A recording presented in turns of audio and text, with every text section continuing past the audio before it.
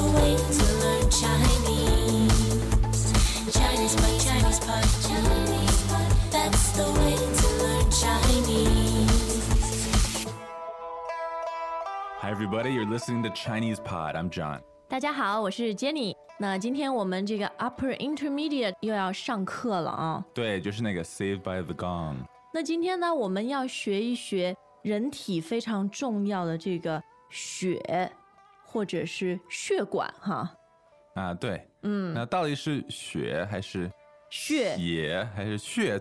对，这个字呢虽然很简单，但是它的读音有一点搞哈。因为你查字典的话，你会看到两个读音，一个是血，然后呢，我们对话里面一直说的也是血管、血液。那还有一个读音是血，像出血是吧？对，这个单独使用的时候我们就读血，但是在日常生活当中，通常你听到的不是血，也不是血，而是血。Like snow。对，流血了，或者人体里有很多的血管，就是说日常生活中的发音和字典上面还是有一些不一样啊。Yeah, so you're really most likely to hear 血。对。好了，那我们就先说到这儿，先来听听今天关于这个血或者血的课程吧。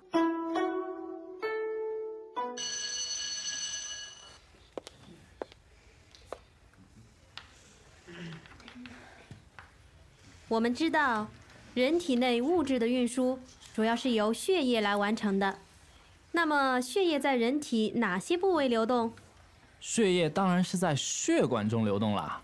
血管就像上海的道路一样，很复杂。一个人的全部血管连接起来有10万公里长。血液是在心脏和血管构成的管道中流动的。很好，下面请同学们摸一摸自己的手腕，有什么在跳动吗？老师，是脉搏在跳动。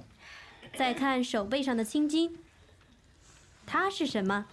可以摸到的跳动的部位是动脉，手背上的青筋是静脉，人体内还有很多毛细血管。很好，血管分动脉、静脉和毛细血管3种。老师，为什么血是红色？是不是因为血里有铁？林峰就会捣乱，人的血本来就是红的。那广告上怎么说补铁可以补血？林峰的问题很好，血色素里面有铁，所以是红颜色。另外，血液里大量的红细胞也是红色的。哦，我明白了。可是静脉怎么看起来是蓝色的？好，我们先看一段录像，看看血液是怎么循环的。再来说静脉为什么看起来是蓝色的。血液由毛细血管流入肺静脉，入左心房，以上为肺循环途径。老师，血液循环还要经过肺啊？对，血液循环包括肺循环和体循环。今天天气比较热，某些同学想睡觉了啊。下面我叫谁，谁起来回答。陈雷，老师问你什么是肺？人有2个肺。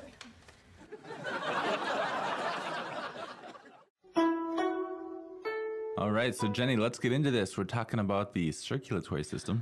对，它会运输我们人体内的物质，对吧？运输。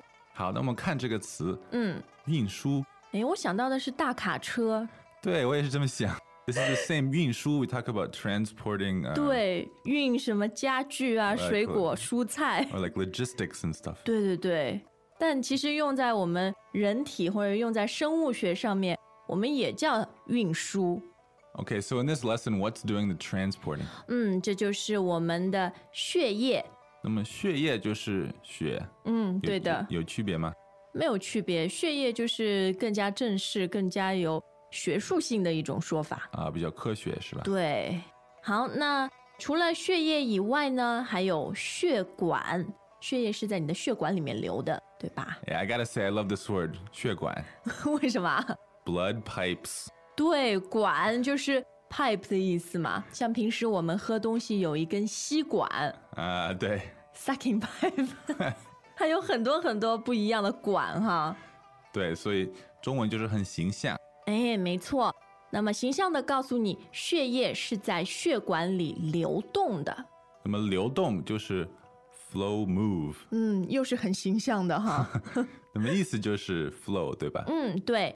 那当然，这个人体里面除了有血液流动，那还有在循环。So 循环 is like circulate。对。It's moving in a closed circuit。没错。像现在我们不是都说再循环嘛 ，recycling。right。再循环，对吧？那除了血液可以流动呢，人员或者资金也可以流动。Okay. So the flow of capital, the flow of human capital 可能人员，对吧？刚刚我们看到血管这个管啊，其实它就是管道。那么管道好像是 pipe road。对的。也是管的意思是吗？是的。那它可以是比较小的管道，也可以是比较大的，比如你家里那个水管啊，或者煤气管道啊。Okay, so it's some kind of pipe or channel. 对的，这个叫管道。好，那这样你摸一下自己的手腕啊，是不是有一个东西在跳动？没有啊。那你怎么还能说话呢？那其实是我们的脉搏在跳动。那么脉搏就是 pulse。对的，脉搏。那么它在干嘛呢？在跳动。好，这样跳来跳去，然后再动。跳动 jump move。对。So that's like the pulse beating。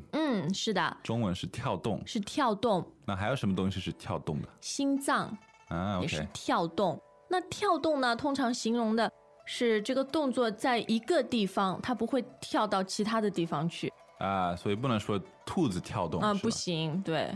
OK。或者这个兔子在一个地方跳动，没有到其他的地方去哈。Unless you're on some really trippy experience and the rabbit's actually pulsating。兔子在跳动啊。Japanese anime that could happen。可能是的哈。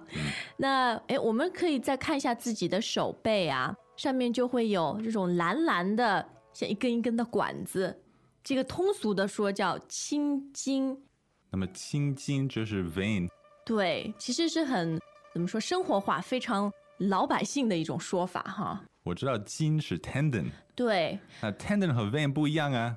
确实是不一样。但是呢，普通老百姓把这种人体内一根一根的东西都叫做筋。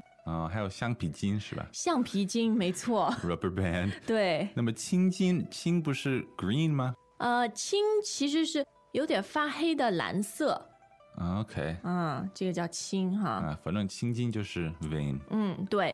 但是你讲到 vein 呢，更加科学的一种说法叫做静脉。安静的静。没错。那脉就是刚刚那个脉搏的脉。So this 脉 refers to blood vessels。对的。那除了静脉以外呢，我们还有动脉。就是动作的动。对。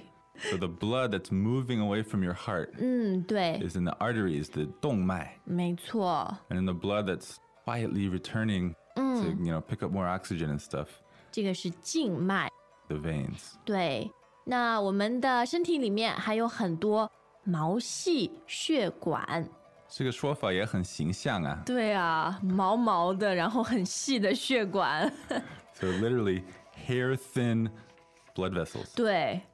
这个叫英文叫做 capillaries。So in English we have all these weird like Latin and Greek roots where we don't even really know what they mean, but we have to memorize these words. In Chinese they make sense。对啊，我们就是把这个动作或者形容词放在一起哈，和名词。对。毛细血管、动脉、静脉。好，那再看一个，也是一看这几个字你就知道它是什么哈，红细胞。但当然要知道细胞是什么。细胞是什么呢 ？Cell。那红就是红颜色的红。还有白细胞是吧？对，也有。有很多细胞。对的。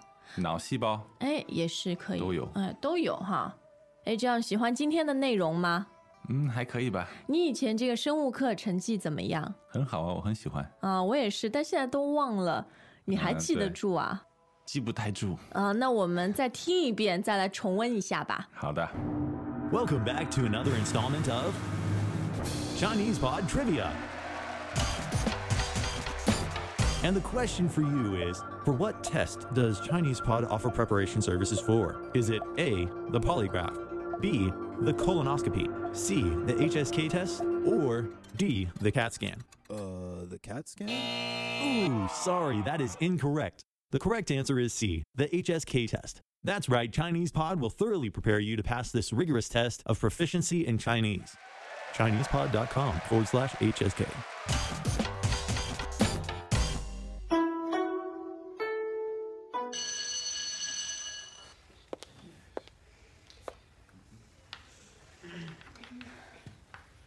我们知道，人体内物质的运输主要是由血液来完成的。那么，血液在人体哪些部位流动？血液当然是在血管中流动啦。血管就像上海的道路一样，很复杂。一个人的全部血管连接起来有10万公里长。血液是在心脏和血管构成的管道中流动的。很好，下面请同学们摸一摸自己的手腕，有什么在跳动吗？老师，是脉搏在跳动。再看手背上的青筋，它是什么？可以摸到的跳动的部位是动脉，手背上的青筋是静脉。人体内还有很多毛细血管。很好，血管分动脉、静脉和毛细血管3种。老师，为什么血是红色？是不是因为血里有铁？林峰就会捣乱，人的血本来就是红的。那广告上怎么说补铁可以补血？林峰的问题很好，血色素里面有铁，所以是红颜色。另外，血液里大量的红细胞也是红色的。哦，我明白了。可是静脉怎么看起来是蓝色的？好，我们先看一段录像，看看血液是怎么循环的。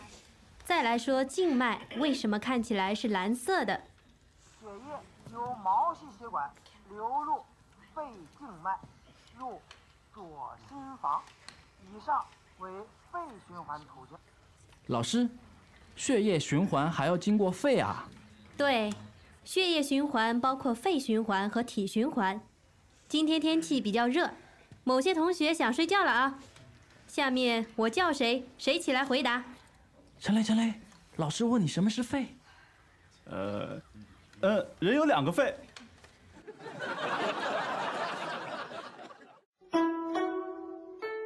John， 我觉得生物课呢还有一个比较有意思的就是解剖。解剖，like dissecting stuff 。对，你不觉得残忍吗？是很残忍啊，但是要看你解剖什么，然后怎么解剖。我们解剖的是，应该说是猪胎。什么是猪胎啊？一只小猪。Fetal pig。哦，就是它还没有被生出来，然后就死了。对，我不知道他妈妈怎么了，可能被吃了什么的。天哪！所以在美国很多学校都会解剖这个猪胎吗？这个我不太清楚。还是佛罗里达的一个特色。不知道。你们解剖了什么？在中国，通常我们都会解剖一些小的动物，比如说青蛙啦，甚至蝌蚪。老鼠？不会。我妈妈说他们小时候解剖过兔子或者那个小白鼠，但是我上学的时候，老师说那个太残忍了，所以我们就不解剖了。其实解剖青蛙也好不到哪里去啊。都是杀了一个小动物。好，今天呢，我们又学了跟人体有关的一些重要的词语。那有什么问题，欢迎你到 ChinesePod.com 上面来问我们。Yeah, so get out there, discuss the circulatory system with your friends, come back and give us your questions at ChinesePod.com. 好，今天的课程就到这儿，我们下次再见。再见。As usual, ChinesePod provides an extensive selection of learning materials for this lesson on its website, www.ChinesePod.com. You can access this lesson directly with the lesson number 0938. So just go to www.ChinesePod.com/0938 and you will find a transcript, vocabulary, and much more. The link again, www.ChinesePod.com/0938.